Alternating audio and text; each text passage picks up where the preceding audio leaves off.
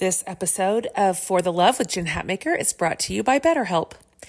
We all carry around different stressors. They can be big, difficult, even scary life things, and also small inconveniences that add up day after day. The thing is, when we keep them all bottled up on the inside and just try to grin and bear it, it can start to affect us and the people around us negatively.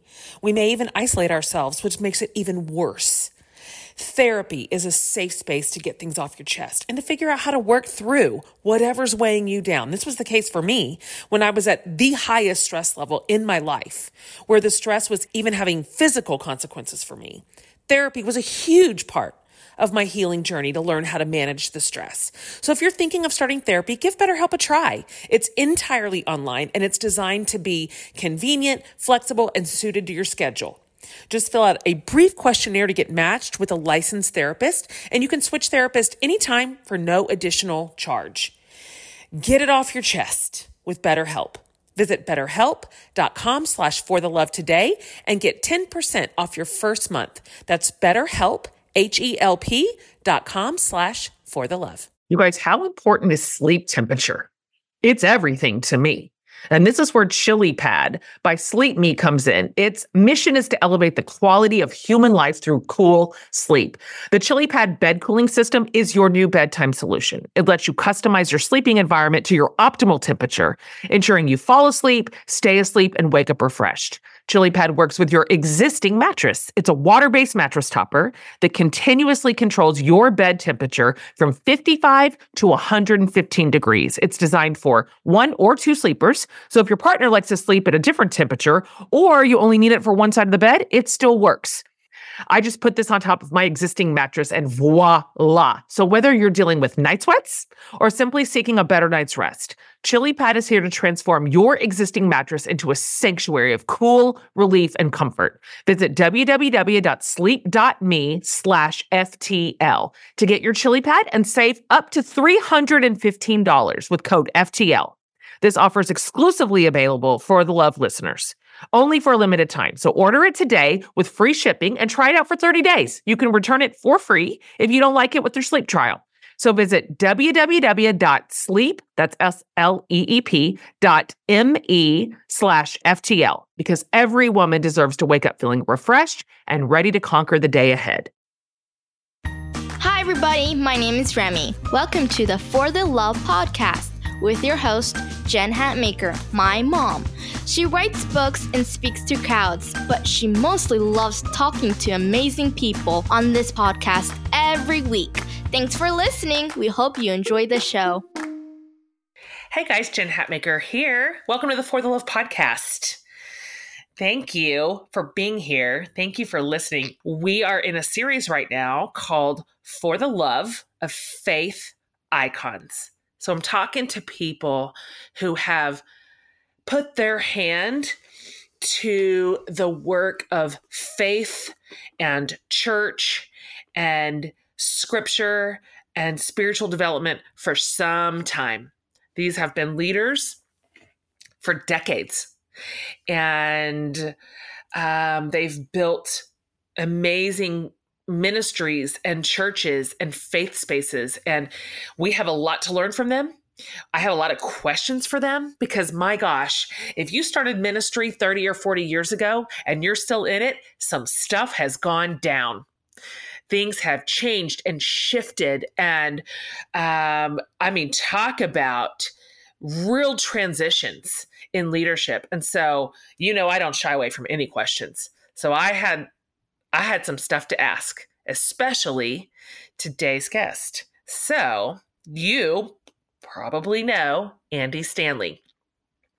Andy, gosh, where do we start? Well, first of all, he's the founder of North Point Ministries, which has 7 churches in the Atlanta area, and then like a network of over 90 churches around the planet. So that's a deal. You maybe know Andy's dad, renowned pastor, Dr. Charles Stanley. who we talk about in this interview. I think you'll find that interesting because, of course, Andy's doing things very differently than his dad did. But he had some really meaningful things to say about his relationship. And so I really actually loved that part of our conversation.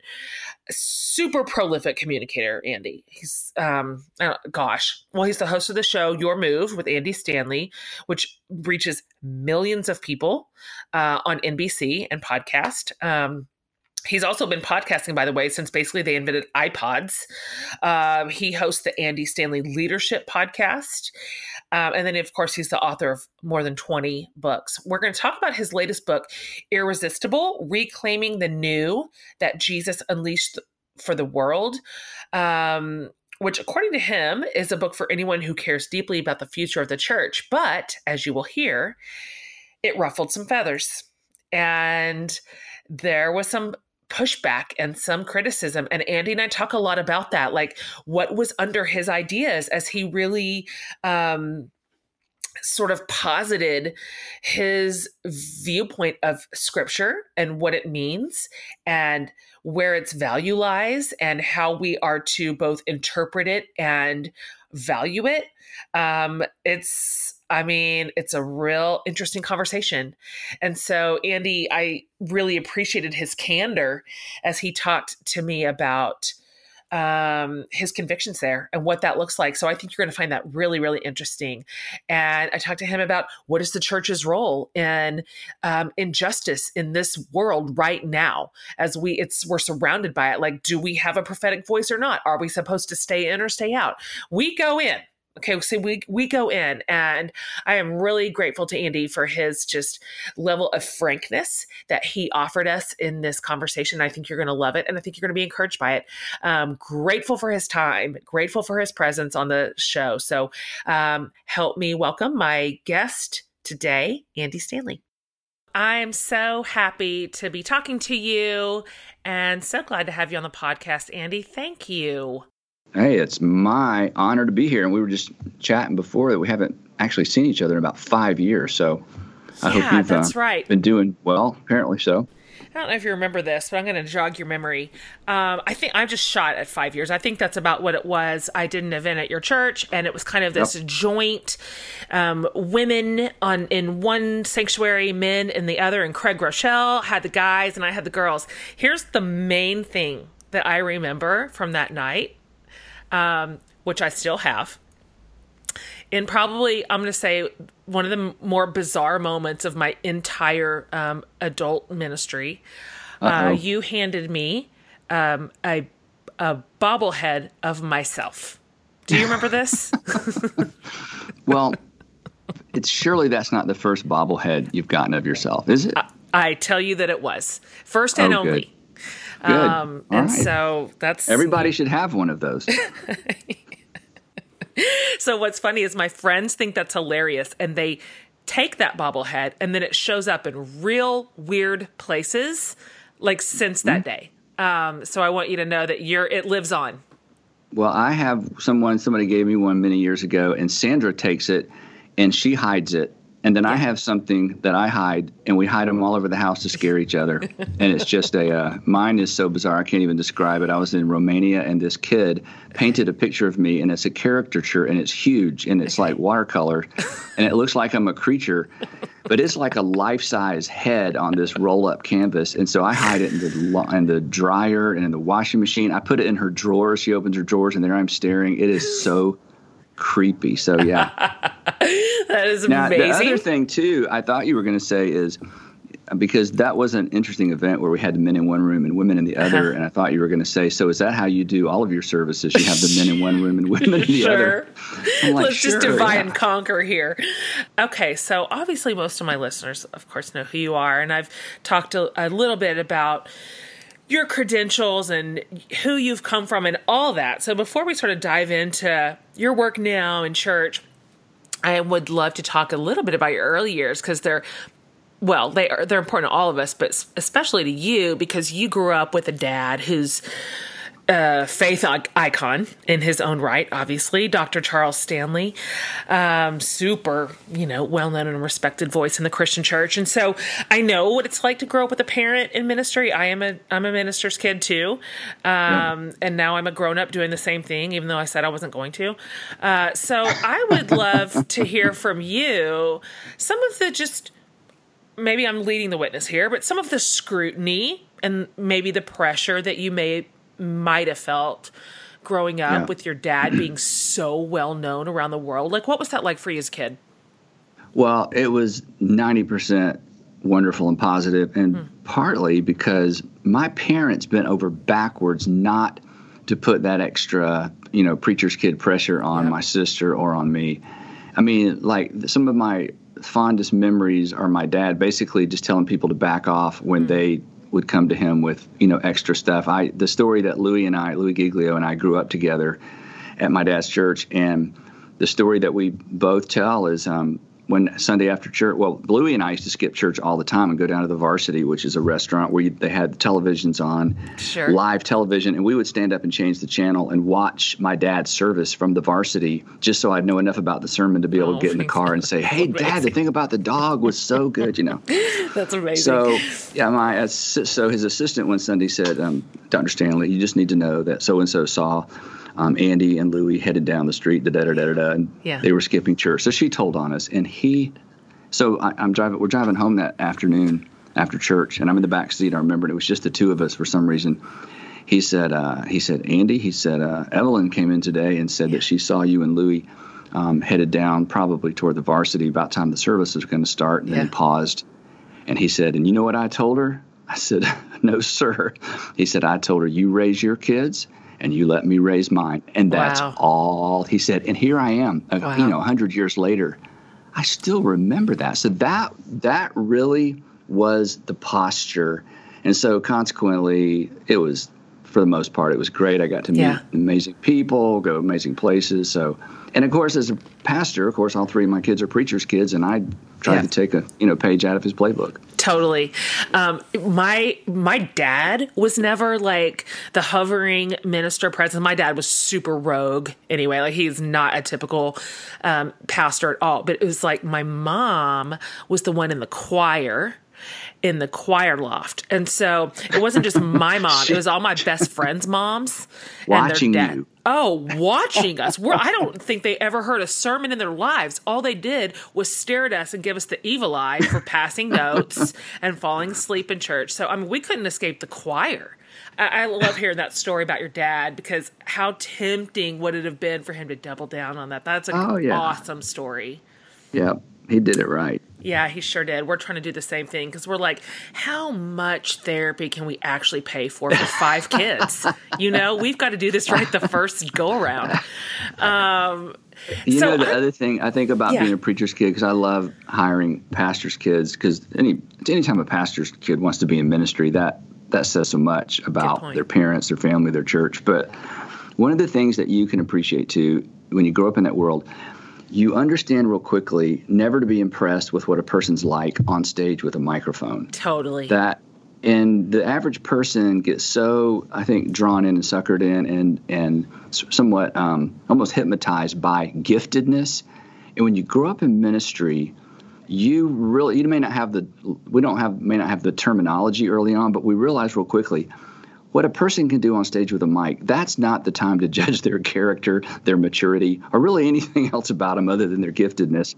And so, and people are like, oh, I just felt like the Spirit was moving tonight. And I'm like, well, maybe the room was full. Maybe it had more to do with the room full. So I don't know. I think we see maybe a little bit more clearly, and hopefully it makes us a little bit more effective. I don't know. But I had a great experience growing up. I hope you're right. I couldn't agree more that sometimes stage presence is not a whole lot more than just plain old charisma.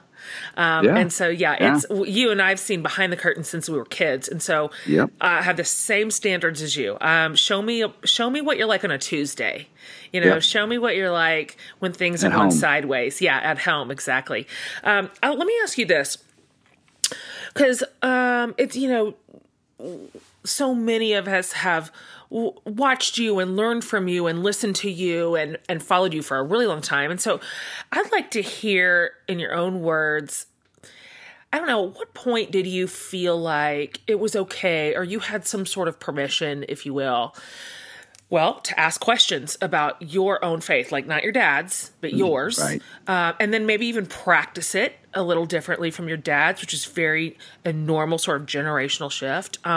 Because like processing the faith that we had as a kid is this lifelong process. And so I wonder how that has looked for you as an adult, and then ultimately like parse it out for how that kind of affects the way you lead your own church now.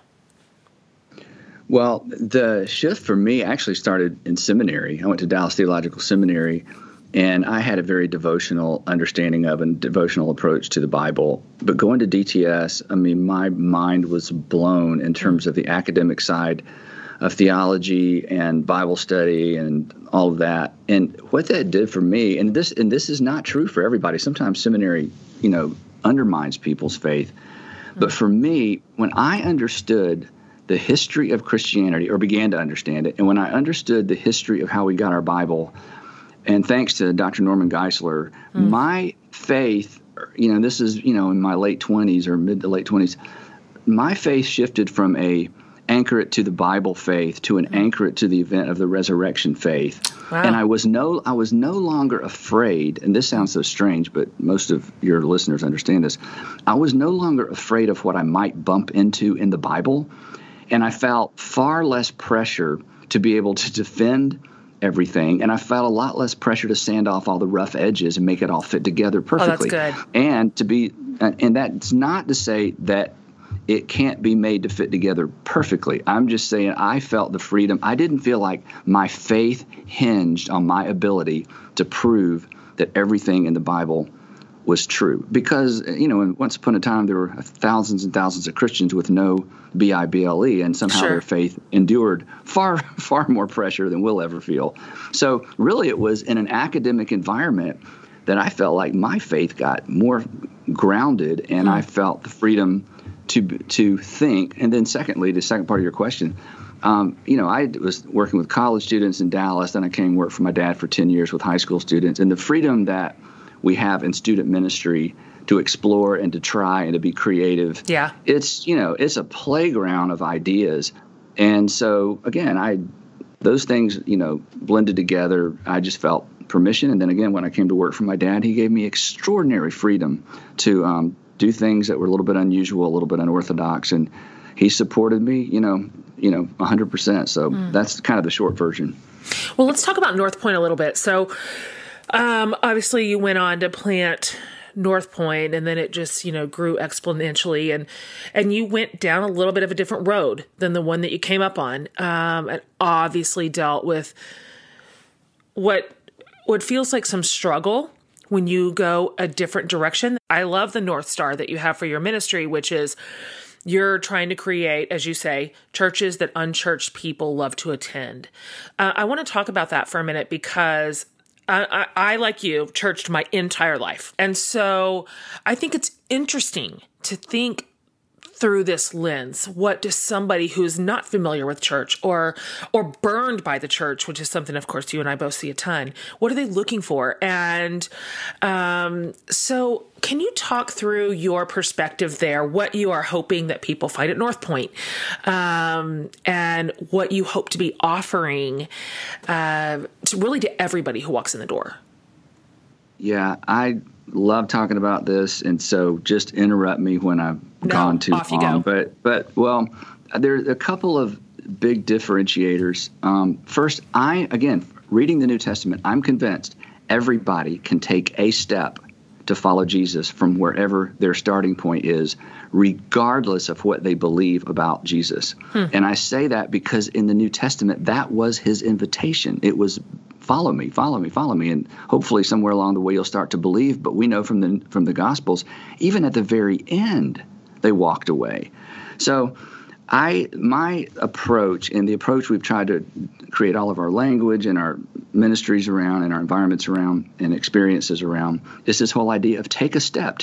Everybody's invited to follow Jesus. Our mission is to inspire people to follow Jesus because Jesus introduced the kingdom of heaven to earth, and everybody is invited to participate in it. So when that's the front end of the messaging, then regardless of what a person believes, we're not saying here's 4 things you got to believe. You got to swallow the whole thing, or you can't do anything at all. Yeah.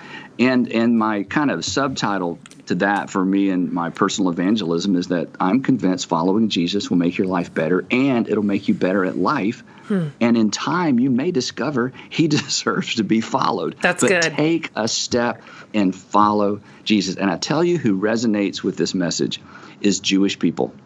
Jewish people who want to connect in some sort of faith world, but of course the Jesus piece and Messiah piece, that is such a big pill to swallow. But to say, hey, look, just take a step. Sure. Read, take a step to follow Jesus. The second thing is that I teach from the foundation, as I mentioned earlier, and there's a lot about this in the book, that the foundation of our faith is an event. It's not a book. The foundation of our faith is an event, the resurrection. The Bible did not create Christianity. That's good. And so my whole, mission or vision in terms of communicating is to tether people's faith to the event that launched the movement that eventually brought us the Bible. So the event of the resurrection that launched the movement, the church, that eventually brought us the Bible. So the early Christians' faith began with the event and the person, not a book. And when I say that, people get nervous, and I understand that. But I went to Dallas Theological Seminary. Believe me, Dr. Geisler would come back from the dead and haunt me if he thought I had abandoned high view of Scripture. So and again, unchurched people find this to be a much easier on-ramp to faith because it's not presuppositional. And by that, I mean, you don't have to start with, okay, I believe the whole Bible's true, step number 2. And it's not anti-intellectual. But best of all, it's true. It's irrefutable historically and logically. But it makes traditional evangelicals a little nervous, and I understand that, because when anybody starts talking in different terms about the Bible, everybody should get nervous and sit up straight. I totally get that. But I learned this. I got this framework, again, from Dr. Geisler, who is the editor of the book Inerrancy, which is used in every conservative Bible college and seminary almost in the world. So this is not a departure from a high view of Scripture. This is a bit of a departure in terms of an approach to helping people take their first steps. So I want to talk to you more about that, because I am familiar with what can sometimes be like a really knee-jerk reaction inside the Christian community. Yes, you are very familiar with that. I've heard that this is true. And I would love to hear you talk more about that and what it is sort of bedrock in our community that has, I think, created a bit of an aversion to several things that, in my vantage point, have always been incredibly integral to a faith that is growing and robust. Things like curiosity, things like dialogue, things like listening to just frankly a perspective or an approach that maybe wasn't the same exact one we grew up with. What do you think? I mean, you've been at this a long time. What do you think's under that? Why is it? You mentioned the Jewish community a minute ago. I've learned a lot from the Jewish community too, but one of my favorite things about the way that they engage with God is they have just sort of a baked in sense of curiosity about Scripture, about stories, about interpretations, and it's not always such a threat. It doesn't always seem like the whole thing's about to unravel, but rather I find it this really like intellectual and open-hearted and open-handed approach to God that he's managed to use generation after generation. Okay, that was a long intro. I just would like to hear your perspective here on it. Do you think it's possible for like the evangelical communities, let's say specifically, to reclaim some of that strength and not get so rattled so easily? Well, that honestly is such a big part of why I wrote Irresistible, reclaiming the new that Jesus came to unleash in the world, because I have a favorite. I have a favorite atheist. I love. Let me just give you the quote. But Okay. I love this quote, and the quote is, Sam Harris says that we should all pay attention to the frontiers of our ignorance. We should pay attention to the frontiers of our ignorance. Wow, Christians have a very difficult time doing that.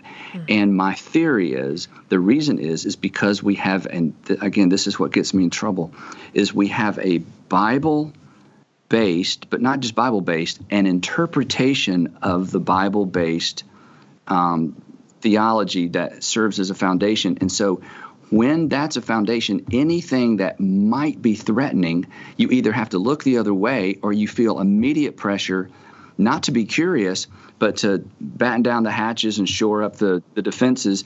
And so we end up in a very, very, very defensive posture. And anything that comes along that asks a good question, instead of being curious and going, we have to immediately scramble to make sure that there's not a crack in our biblical theology.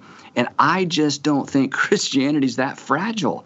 I just don't think we would be here 2,000 years later if it was as fragile and hung by the thread of our ability to make sure there's no space and no cracks in our understanding of how the world works, or what ancient people thought and viewed. Another one of my favorite quotes, and I don't ever tell people who said this one. I mean, Sam Harris is my favorite atheist, but this guy is so politically, anytime I say his name, people can't hear what I'm going to say because if he said it. But I love this quote, that God accommodates to our capacity. That God accommodates to our capacity. And we know God accommodates to our capacity. Every parent understands this.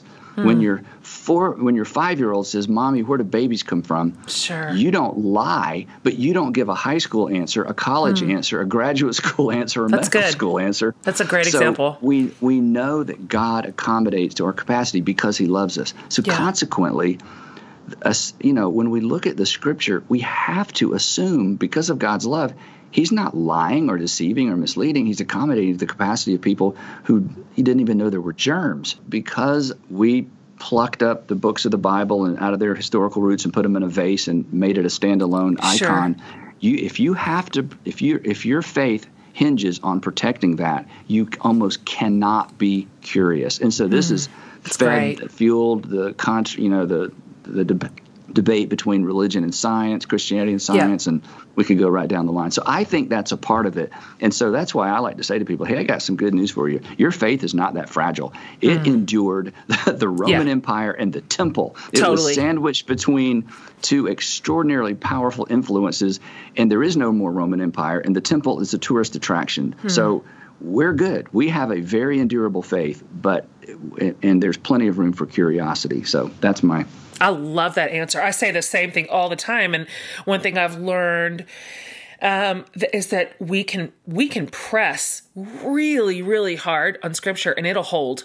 And of course, it'll hold. And we're not going to be the first generation in history in which God's going to fall out of the sky, like right off his throne. We're not going to do it. We don't have the capacity to ruin the whole enterprise with some hard questions.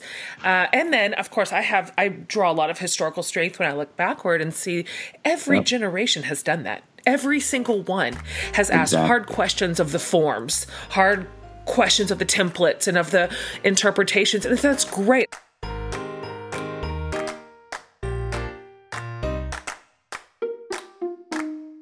One of the best things in life is a good sounding board. I've said it a million times.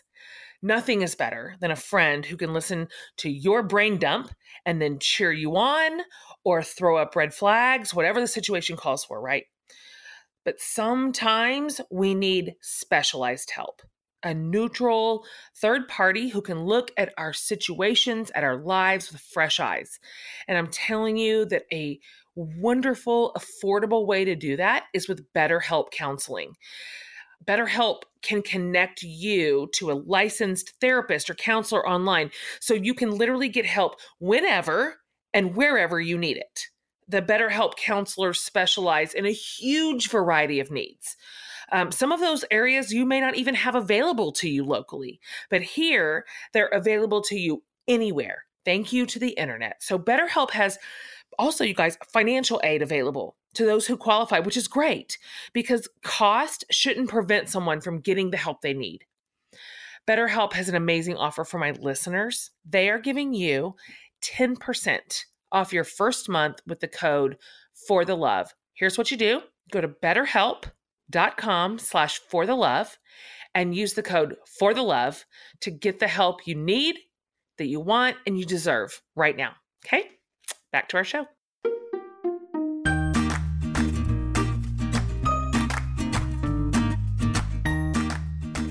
Okay, so you've mentioned your book. I want to talk about several things in your book. By the way, everybody listening, we'll have all this linked. So don't worry, you got to go find it right away. We'll link it over to you. Starting here. So forever, for sure, but definitely over the last few years, it's kind of been a weird time to be alive. It's a weird time to just be a Christian in America. It's strange. And so it feels like people of faith are deeply thinking right now about and discussing and arguing about what it means to actually be a follower of Jesus and how that informs what it is that we believe, how it informs what our values are, how it informs who we stand with and how, which for a lot of us may be different than the way we grew up. What is our contribution to the world right now as believers? And so I want to talk about that. And then I want to mention that so many people are choosing right now, of course, you and I both know this as church leaders, to practice their faith outside of a church community. That is the trend. So one of the things that you talk about in Irresistible is the notion that church can and has been a very powerful force for good. And so I'd like to hear you talk about both things. This sense of what does it mean to be a follower of Jesus in the world right now? And does church have any meaningful part in that still? How would you deal with people who have nothing except for negative, harmful, even abusive associations with the church? That's a lot of questions. I know, Jim. It's a lot. Just pick one. Just pick one. Pick a thread. Well, it's irrefutable historically that the church has not. I mean, it's there's no case to be made that the church has not made major contributions to the world and continues to. And outward-facing evangelical churches and even outward-facing non-evangelical churches continue every single day, every single week to make extraordinary good things for the world. Every year, we raise several $1 million to give to nonprofits in our local communities, and faith-based and non-faith-based. Every outward-facing church does this. So there's no real case to be made that, the church is just a blight. It's just sucking tax dollars. It does no good. A person can have a bad church experience and look for evidence to support their conclusions, but that's just not true.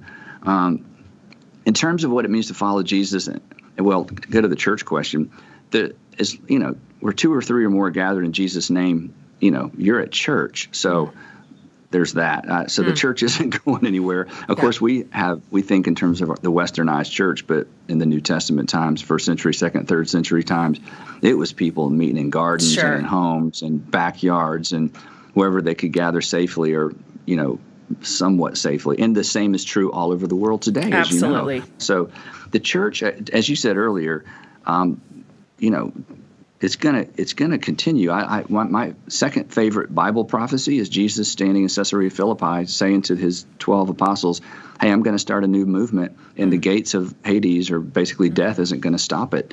And on this statement that I'm the Christ, the Son of the living God, I'm going to build my ecclesia." And they're looking at each other like, "Well, a new movement? Do we need a new movement? We have the nation of Israel." Jesus is like, "Okay, it's going to be bigger than that. It's going to be, international, multi-generational." And here we are. So. The church is going to be fine. And to your point earlier as well, leaders are going to continue to adapt and adopt, and every generation is going to have new, innovative, creative things. And there's always going to be a core. And I just think at the end of the day, the Spirit of God inhabits his people, that the body of Christ is a walking, talking temple. Each of us as individuals to some extent are as well. So I don't worry about that. What I worry about is that that local churches are not outward facing. They become inward facing. And that's when the trouble begins, because an outward facing Christian community, they don't argue over stupid things. They don't fight over stupid things. They generally have enough money to get the things that need to get done. You just don't have the silliness that often takes place when Christians are no longer outward facing. They're just holding hands and looking inward. So, my encouragement to pastors is always, look, don't just have a cool church and a hip church and a modern church. Have an outward-facing church with a mission that is about not who's there, but who's not there. And that's going to you're going to have the right kinds of problems, when you make that decision.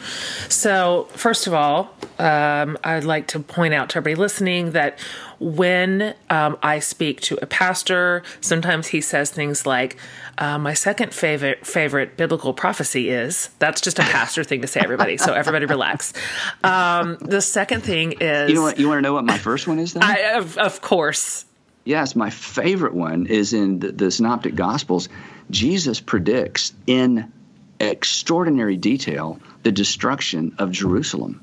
This is, and I spend a lot of time on this in Irresistible. This is the most overlooked, amazing thing in the Bible to me, because you can visit Jerusalem today and see the stones that were scraped off the top of the Temple Mount when Titus, the 10th Legion, finally got through that second, curtain wall and destroyed the city and sacked the city of Jerusalem and destroyed the temple.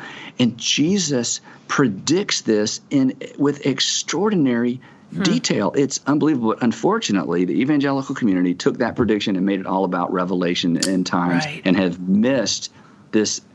I mean, it is the primary reason why non-conservative theologians have to have Matthew, Mark, and Luke specifically written after 70 AD, because if those Gospels were written earlier, then everybody needs to stand up and pay attention, because Jesus is the Son of God to have made that kind of prediction. It is extraordinary. So that's my favorite biblical prophecy. Okay, I appreciate that.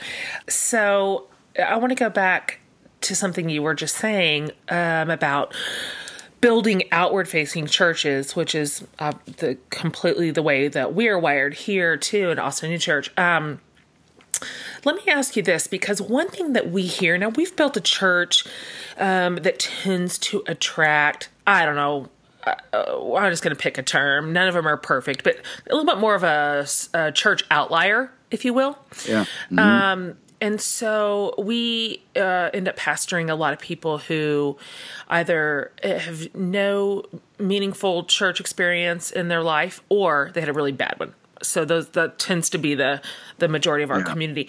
And so one thing that we hear often, not just from them, but from also just a greater community that we lead, is that folks feel conflicted and disappointed, maybe discouraged, when they see a church, and I'm just saying church sort of at large in this point, who is silent on so many injustices that are just swirling around us in our culture right now. We can't even escape a single one of them. They're so constant and ubiquitous. And so what do you think about this? Do you believe that the church is to have a meaningful voice when it comes to injustice, when it comes to white supremacy, when it comes to violence and exploitation against women, when it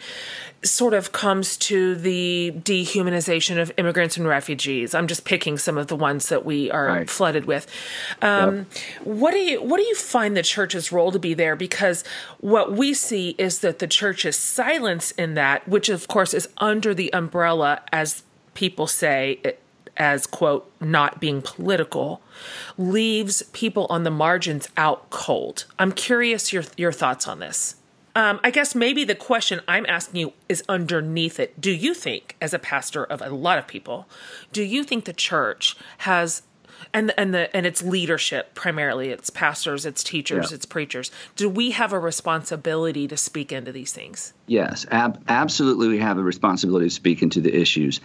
where I think we should be careful, and I get criticized for this, is because when President Obama was president, Andy, why didn't you say anything? President Trump's president, why didn't you say anything? And I always say, look, I don't say anything negative about any body because I hope that body shows up at our church. I want to preach and teach as if they're sitting there. I'm not going to take shots at anybody by name ever with a microphone on, standing on a platform, ever. That's just my personal, decision. Now, with a group of 3 or 4 leaders, with a group of a dozen leaders, people, want to have a conversation, of course there's a time and a place. But if people make assumptions about the stance of a church or even a pastor just based on Sunday morning platform time, that's just unfair. And there are many people in our churches who left their previous churches because they got tired of that. It was the current events church. And the issue is not what we say, as you know. The issue is what are we doing? And churches must be seen doing good. Churches must be seen doing good in such a way that the church gets the credit for doing good in the community and addressing issues in the community. And there's a way to do that without turning the church into the current event church that every Sunday you show up. Because, in the city of Atlanta, I'm telling you, every other Sunday, we could spend 20 minutes talking about what just happened in our city. And that's true of anybody in a large city, right? So, yes, we should address issues. I think we should address them with our time, our volunteering, and our money. Because if you put your money, where your complaints are, then, people take you seriously. So absolutely. But I'm like you. It's a little frustrating sometimes when, the church and the church and the church never and the church always. I'm like, wait a minute. There are churches that are hip deep into those issues every single day of the week to the point where, it's hard for them to get back to the church stuff because they're so socially active. So, it just depends on, where you stand that determines what you see a little bit. But that's one person's perspective. But in terms of addressing issues, we can't not address the issues because Jesus models this for us. He brought such extraordinary dignity to men, but primarily women and children and slaves and freemen. And so both in our actions and in our teaching and what we raise to the surface or raise to the top level of our values, all of that is super important. So. Agreed. Here's another thing you said in the book that I was really struck by. You said, I've yet to hear a story from anyone who abandoned Christianity based on anything directly related to Christianity, at least the original version anyway. And I appreciate that clause at the end because that's worth mentioning. Can you talk a little bit more about that and why essentially Jesus is irresistible? Well, the reason I say that is I love deconversion stories, not because people deconvert. I'm just so fascinated. I read books, articles, blogs, rants, the Life After God podcast. I'm a fan of that because it's just story after story of people who've deconverted. And, and as strange as it sounds, it's true. When I hear people tell their story, I'm thinking, wait a minute, I'm not doubting your experience, or I'm not even saying I wouldn't have done the same thing, but you just need to know what you left. That's just a bad version of Christianity. That's great. My son Andrew is an Auburn grad, had a great job, decided he wanted to do stand-up comedy full time, left his great job, and is in the world of stand-up comedy. It was the curveball of our parenting. Sure. But we're super proud of him. But the other day he was at home. We were having this conversation, and he does lots of comedy clubs all over the country. It's interesting. So he's in this dark network of, comedy club people. Sure. Here's what he said. He said, Dad, most of my friends and most of these men and women I meet, they all are ex-church people. They're all ex-church. And he said, and when I hear their stories, here's what he said. He said, if I had grown up in one of those kinds of churches, I probably wouldn't be in church either. Wow. So again, it's not the gospel. Think of this: the opening line, the headline was "Good news of great joy for all people." Yep. So if your version of Christianity is not good news of great joy for all the people, you may not have the right version. And so again, I understand why distillation. People. Well, it's it's right there in there the it is, gospel. plain. So again, try to help people step back into that that beginning era of our faith, it's fun. It's fantastic. It was good news. And the more oppressed, the better the news. The less opportunity, the better the news. The more disenfranchised from the religious system, the better the news. So, when we can clear away the clutter and put that back on the top shelf, people lean in. I say all the time, I believe people would want, if they understood the gospel, they would want it to be true before they believe it's true. And they may never believe it's true, but they would think to themselves, but if only that were true, that would be good news. That's great. I love that. I find that a spiritual path in my own life, just the longer that I go. And now I'm able to more correctly discern some of the wheat from the chaff and understand what is some just sort of human contribution and then what really is, what's at its core. The longer I go, I'm like, Jesus keeps me coming back. That's what I got. That's what I can tell you. Good news is actually good. And I deeply believe that, and he's worth his salt. By the way, I met your son last year. You did? At Orange.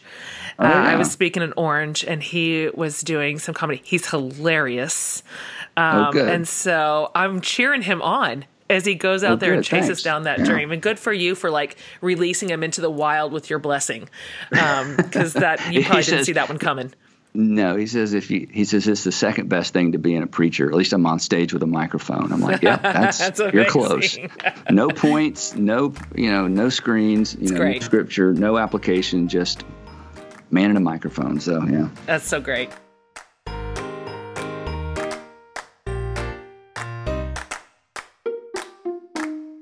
So here is a good question. What are you going to do today to just help you feel on top of your game? Maybe you started the day with yoga. Maybe later you're going to lock the door and hop in the bath and lose yourself in a great book. Every single day, we make sure that we're taking care of ourselves. And thankfully, the folks at FabFitFun are here to make self-care super simple. FabFitFun is a seasonal subscription box. It has 8 to 10 full-size beauty, fitness, fashion, and lifestyle products inside every box. In fact, every single FabFitFun box has a value of at least over $200. And you get it for $49.99. And once a season, you can visit their website to start customizing your own box.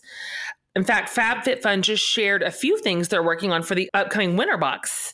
So now you get to contemplate fun things like, would I rather have the unhide faux fur blanket or the Rebecca Minkoff beanie set? I have, through my subscription to FabFitFun, discovered some products that are now my very favorite things.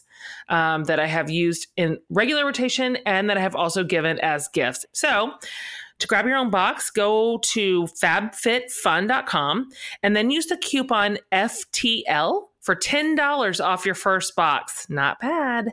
It's fabfitfun.com and then use the code FTL at checkout to get $10 off your very first box. Okay, guys, back to the show.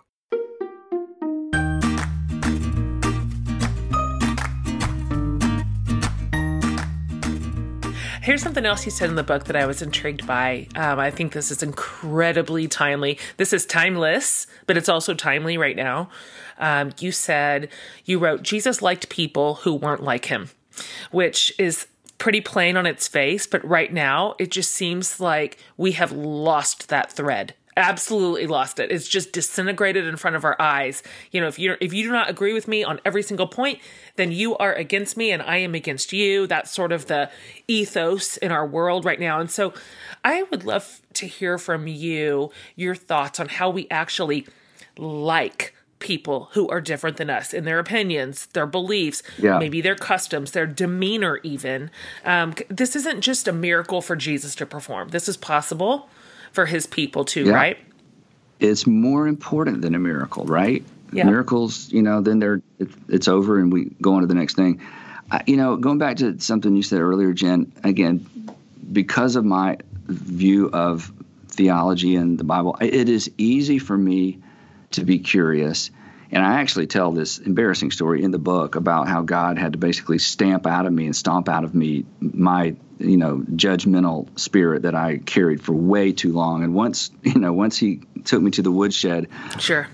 When I meet people who aren't like me and who I think may not like me or just so different, I'm just so curious because here's the thing, and for your listeners, if we could just remember this, everything everybody does makes perfect sense to them. So when somebody does something that doesn't make sense to me, I'm the one who needs to learn something. And everything everybody says and everything everybody believes makes perfect sense to them. So if I don't understand why they would say that or believe that, then it's on me. I don't understand. So if we can just carry that into relationships and conversations and just be curious, because everybody's worldview makes perfect sense to them, sense to them. So that's, again, you follow Jesus, and he was drawn. The word, he liked people who were nothing like him. The word "like" is my word, but in terms of the Gospels, he was drawn to people who were nothing like him. Sure. And the best part about it is people who were nothing like him were drawn to Jesus. In the book of Mark, the word crowd shows up in every single chapter but two. Everywhere he went, there were crowds of people, and it wasn't just the healing and the free food, right? It was they crowded to hear him teach. No one taught with such authority. So here's God in a body, surrounded by sick, uneducated, illiterate people, and they just couldn't get enough. And what if the church, had a little bit more of that? It would be remarkable. And those of us in church leadership are hopefully trying to lead in that direction. Same. I heard you mention in an interview that over the past few years when you teach, that you've largely switched from saying like the Bible says or what God's word says is, to instead you say things like Jesus taught or Moses wrote. Can you talk about that? Why did you make that shift? What does that mean to you? Well, you sent me these questions ahead of time, and I was so grateful. And you're going to think I'm making this up, but so as I'm looking at the questions, I earlier actually that day, was on Twitter, and I ran across this tweet. So I'm going to read it to you. This is from one of the most famous evangelical leaders in the world. Everybody in the world would know this guy's name, and here's what he tweeted. He said, "The Bible says," there it is, "the Bible says, do not be overcome by evil, but overcome evil with good." Yes. The first reply is this: the Bible also condones slavery, genocide, rape, and incest. That's pretty evil. So the reason I changed my language is once upon a time, nobody knew what the Bible said except people with a Bible who actually read it. Now everybody has an all-access pass to what else the Bible says. And think about this, without ever picking one up or ever reading one, thanks to the internet. Sure. So the gig is up. We can no longer hide behind, if the Bible says it, you got to believe it, because those days have been over. That's been over for a long time. So what I've said to communicators is, I'm not asking you to change your view of the Bible, but if you would like to peel back one layer of resistance, don't say the Bible says, just say Jesus said, Paul wrote, Moses said. Just go to the source, because first of all, it's true. Yeah. Secondly, it's more accurate. Right. Because, more specific. This gets me in trouble. The term the Bible, THEBIBLE, is a title. That's all. This sounds terrible. That's what that is. That is a title that someone in the 4th century put on this collection of Hebrew scripture and Christian scripture. So the Bible, that title is not the authority. Well, Jesus is clear. He said, all authority in heaven and earth has been given to me. So Jesus is our authority. So by simply making this little change, you immediately tune down the resistance in a world that as soon as you say the Bible says, I'm telling you, you know this, there is a gazillion people out there that say, yeah, but let me tell you what else the Bible says. But that's different than when you say Jesus said or the Apostle Paul wrote. It's a bit like me if you're, if some of your listeners are Fox News fans, if I began this way saying, hey, today I heard on CNN, they're like, well, yeah, CNN. It's over. They're not even going to take. Or the other way around. Hey, today I heard on Fox News. Fox News. So this isn't a change in belief. This is a change in approach. I made this change about 10 years ago. It's good. And again, I'm just trying to create on-ramps for people to get them to take a step to follow Jesus. I want to talk a little bit more about what you just said. Can you discuss further, and we've talked a little bit about this, but I just would like to hear more, how you perceive the Bible. How do you think we resist the urge, and I think it's well-intentioned, to hold up the Bible as this, infallible guidebook? This is our guidebook, and it has the answer to every single thing. It's a template. It is formulaic, if you will, or when we point to it for answers. That's the thing that we are doing. Typically, to be fair, maybe to be right, if I could, but more charitable, sometimes just because we're looking for answers. What do you think about that? And do you believe that we are cheating, if you will, on God when we find answers in another faith practice or a tradition or interpretation that might not be rooted in Western Christianity? Well, I think everybody would agree that all truth is God's truth. So wherever it comes from, the multiplication tables are assumed in the Bible, but you don't find them in there. The fact that we're reading an English text, we're leveraging so much work. But the work that got us from a Greek text to an English text, that work is not in the Bible, but it's based on what's true. So again, this goes back to a worldview. This goes back to what I said earlier about God accommodates to our capacity. So we have an ancient book that was revealed, and the contents were revealed to ancient people. But clearly, progressive revelation is a reality. And, I know people get kind of freaked out about that because that carries a lot of baggage. But goodness gracious, one of the greatest gifts that God has given the human race, unlike any other part of creation, is the ability to document information and pass it along to the next generation that builds on it and passes it along to the next generation that builds on it. And this is the most extraordinary gift we have. So to think that somehow we have to ignore that extraordinary gift that every single person uses that every single day. So you're anybody's a hypocrite who doesn't think that's a gift of God. But to somehow, when it comes to our theology or our understanding of Scripture, to say, well, but this is different. Somehow we can't build on what previous generations have built on. That's just a fallacy. In fact, it's impossible not to do that. Here I am talking into a piece of plastic to you. And we're not even in the same state. So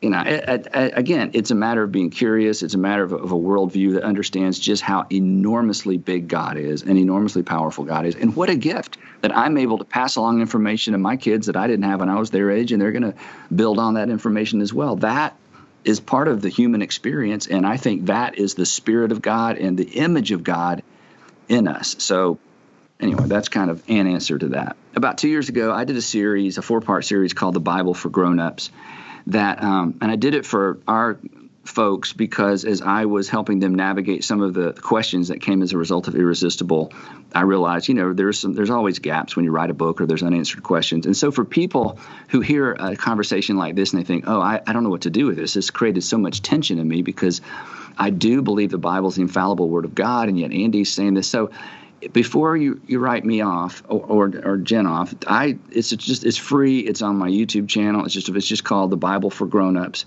And it's just a simple explanation of how I was taught in Dallas Theological Seminary, how we got the Bible. And this goes back to your previous question a little bit.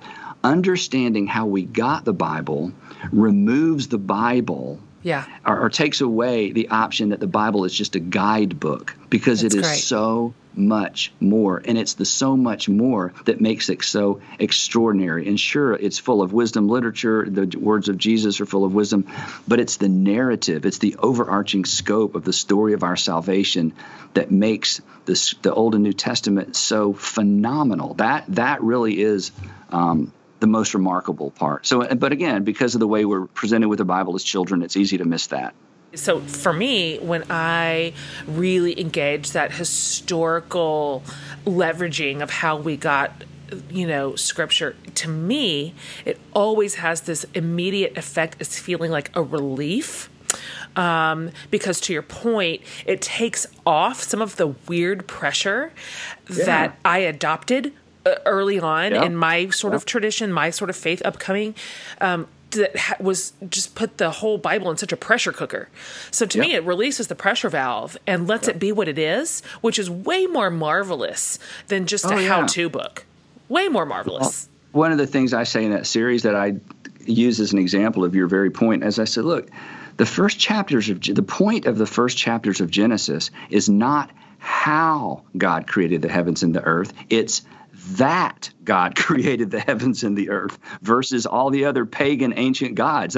This was a polemic. This was an argument against, they just left Egypt where the Pharaoh claimed to be a god. So, I mean, could God really explain to ancient people how he did it? I don't think God could explain to us how he did it. So God accommodates to our capacity because he's a good father. The creation account, the point is, hey, good news, you picked the right God. You know, his story doesn't start mid-story because there was already something that was in existence that, you know, was split in half and became the heavens and the earth. He was there from the very beginning. So anyway, you understand that. But again, that's the broader context that helps people, I think, really fall in love with the text as opposed to feel like they have to defend it all the time. Couldn't agree more. One last question. Yep. I find myself these days intentionally in some really interesting communities that are not traditionally Christian or they're not evangelical. I have been granted leadership space with new people, which is wonderful to me. It's a gift. It is a joy. I've learned immeasurably from people outside this little sort of center of the bullseye in which I grew up in. And so to me, that's a great and glorious good. However, one thing that I encounter a lot in these spaces with people who have come from wildly different experiences than I have is that sometimes my faith is a sticking point that, it is immediately Velcroed to a board that has a lot of other pinned offenses to it, historically, recently, all of it. And so it's very hard sometimes to unravel from some of the, I think, undisputed failings and abuses of the church at its extreme, but then even just some of these individual experiences that people walk around with. And yet here it is, still precious to me, still important, still sort of my entire North Star for my life. A lot of my listeners find themselves in the same place, in their workplaces, sometimes in their own families, where they are hanging on to this faith that is misunderstood, or it's reviled, or it's unwanted, or it is mocked in some way in their environment, sometimes rightly so, right? With a lot of justification. So can you talk for just a minute about how on earth we can reconcile this gap? How do we relate to the people that we love and that we work with who may pretty quickly discredit us because of that particular label? Do you have any thoughts on that? Yes. The unhelpful thought is every worldview has hickeys. I love that word. Thank you for bringing that back from the 80s. Yeah, I just thought I'd bring that up. Sure. Every worldview has a backstory that is embarrassing. Every single worldview. So that's a great point. So that's not helpful. That's just true. But I don't think. Well, the other thing I wrote down is I've never met anyone who was anti-Christian because of our checkered history. I've met many who have used our checkered history. And once you get past the you're right, and you hear the story, they generally have their own story. But I've yet to meet someone who is a sold out, spirit-filled, chasing Jesus Christian and found out about witch trials and found out about abuses and went, oh my gosh, I just can't be a Christian anymore. That's generally information that comes later and is used to defend someone's unbelief. Now, that's not really helpful saying that, but that's generally true. But the reason I say it, both of those things, is because, number one, most I believe that most versions of Christianity that people have abandoned were flawed views to begin with. And number two, if we can just learn to listen and be curious. That's good. Everybody loves to tell their story. And once you hear a person's story, you always go, well, gosh, if that had happened to me too. If I'd grown up that way, me too. If my dad had done that, me too. I mean, I can't, I don't. So there's, I think that's the only inroad is the stories. We can't defend what's indefensible, but generally those aren't the reasons why. Those are the building blocks they brought to the party afterwards to defend their decision, to be anti-Christian. But again, every worldview has a dark side. So no doubt. I love that. Thank you for saying that. That was a great answer.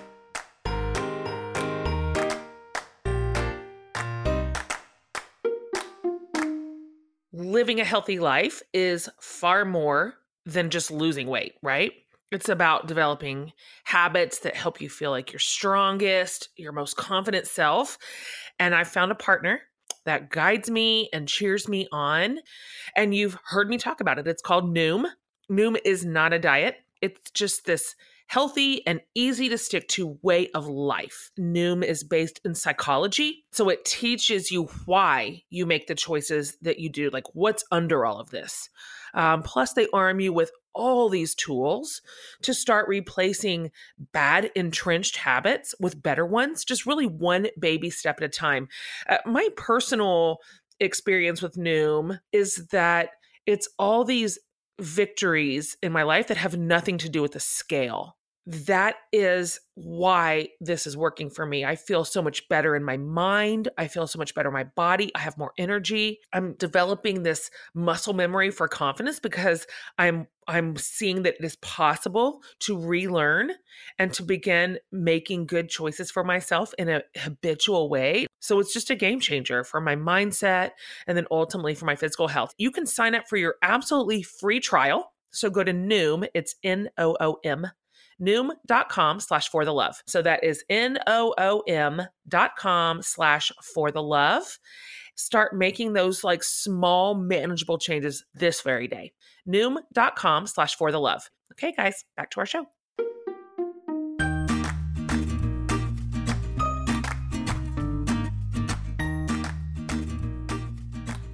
Okay, we're going to wrap this up. These are just like 3 really quick questions that I'm asking every awesome person in this particular series. Some of my favorite people on earth. Here's the first one, just kind of whatever, top of your head.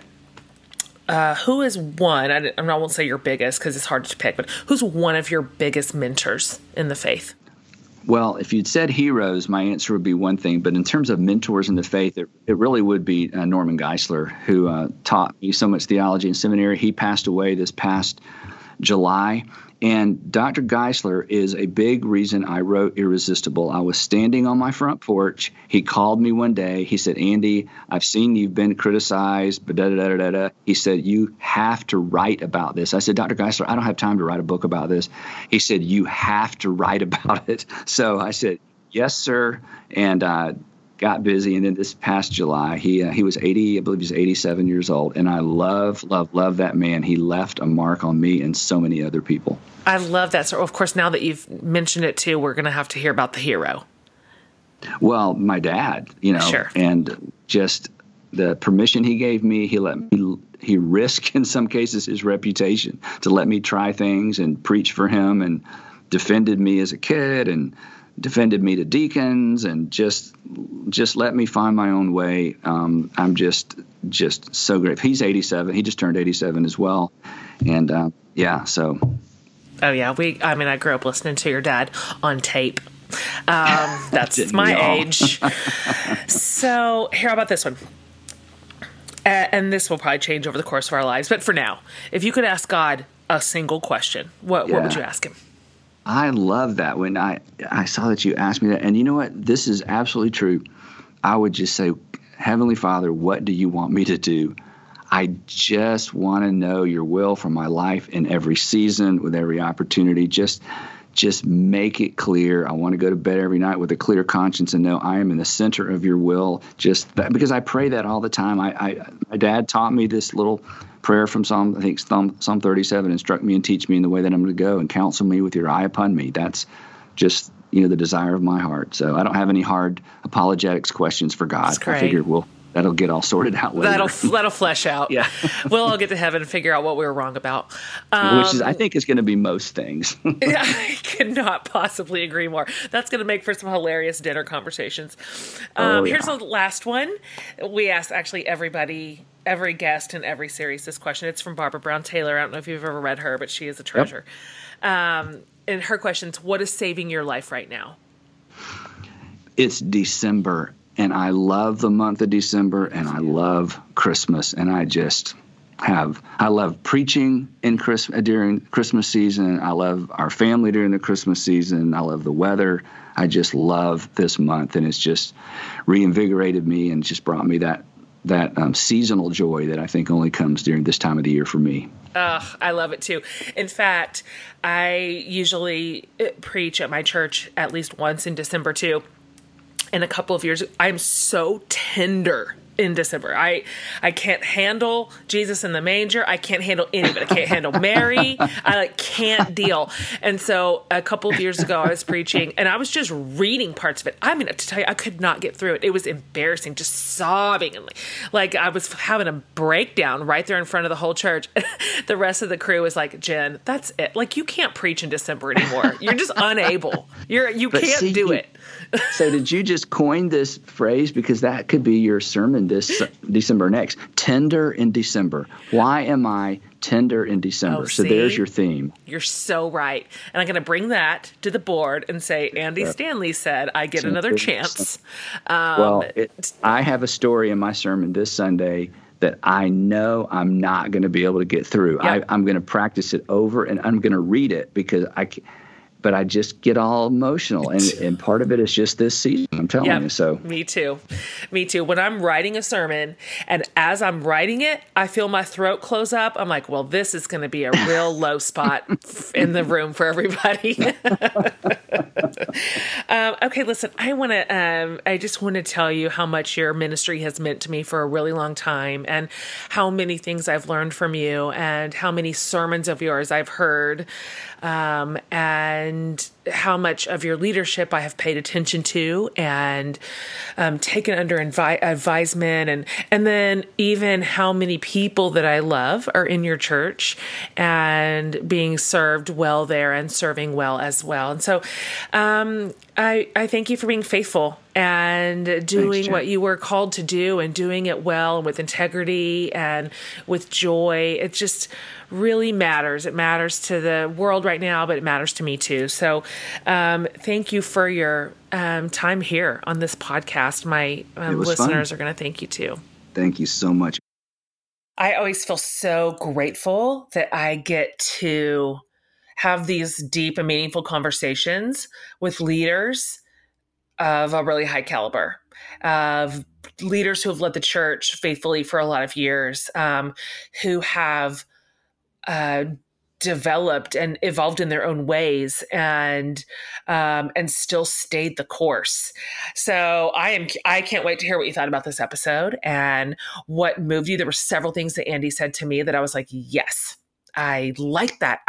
That's my conviction too. I believe that. I think you're getting this right. And of course I understand some of the controversy and some of the pushback. And anyhow, I can't wait to hear your thoughts on this conversation. Gosh, we have so much more to come in this series, you guys. The Faith Icon series is lit up. That's just what it is. We have some really profound leaders to talk to. And you know me, I'm going to ask the stuff. I'm going to push in, and they are strong and faithful and no strangers to deep and important conversations. And so we're going to have them. We're going to have them right here on the show. So come back next week. Plenty more to come. And can't wait to bring you the other conversations in this series. Okay, you guys, thanks for being amazing listeners. You are the greatest. See you next week. That's it for today's show. Hope you enjoyed this chat. Be sure to subscribe to my mom's podcast and give it a thumbs up rating if you like it. From the whole Hatmaker family, I hope you have a great week and see you next time.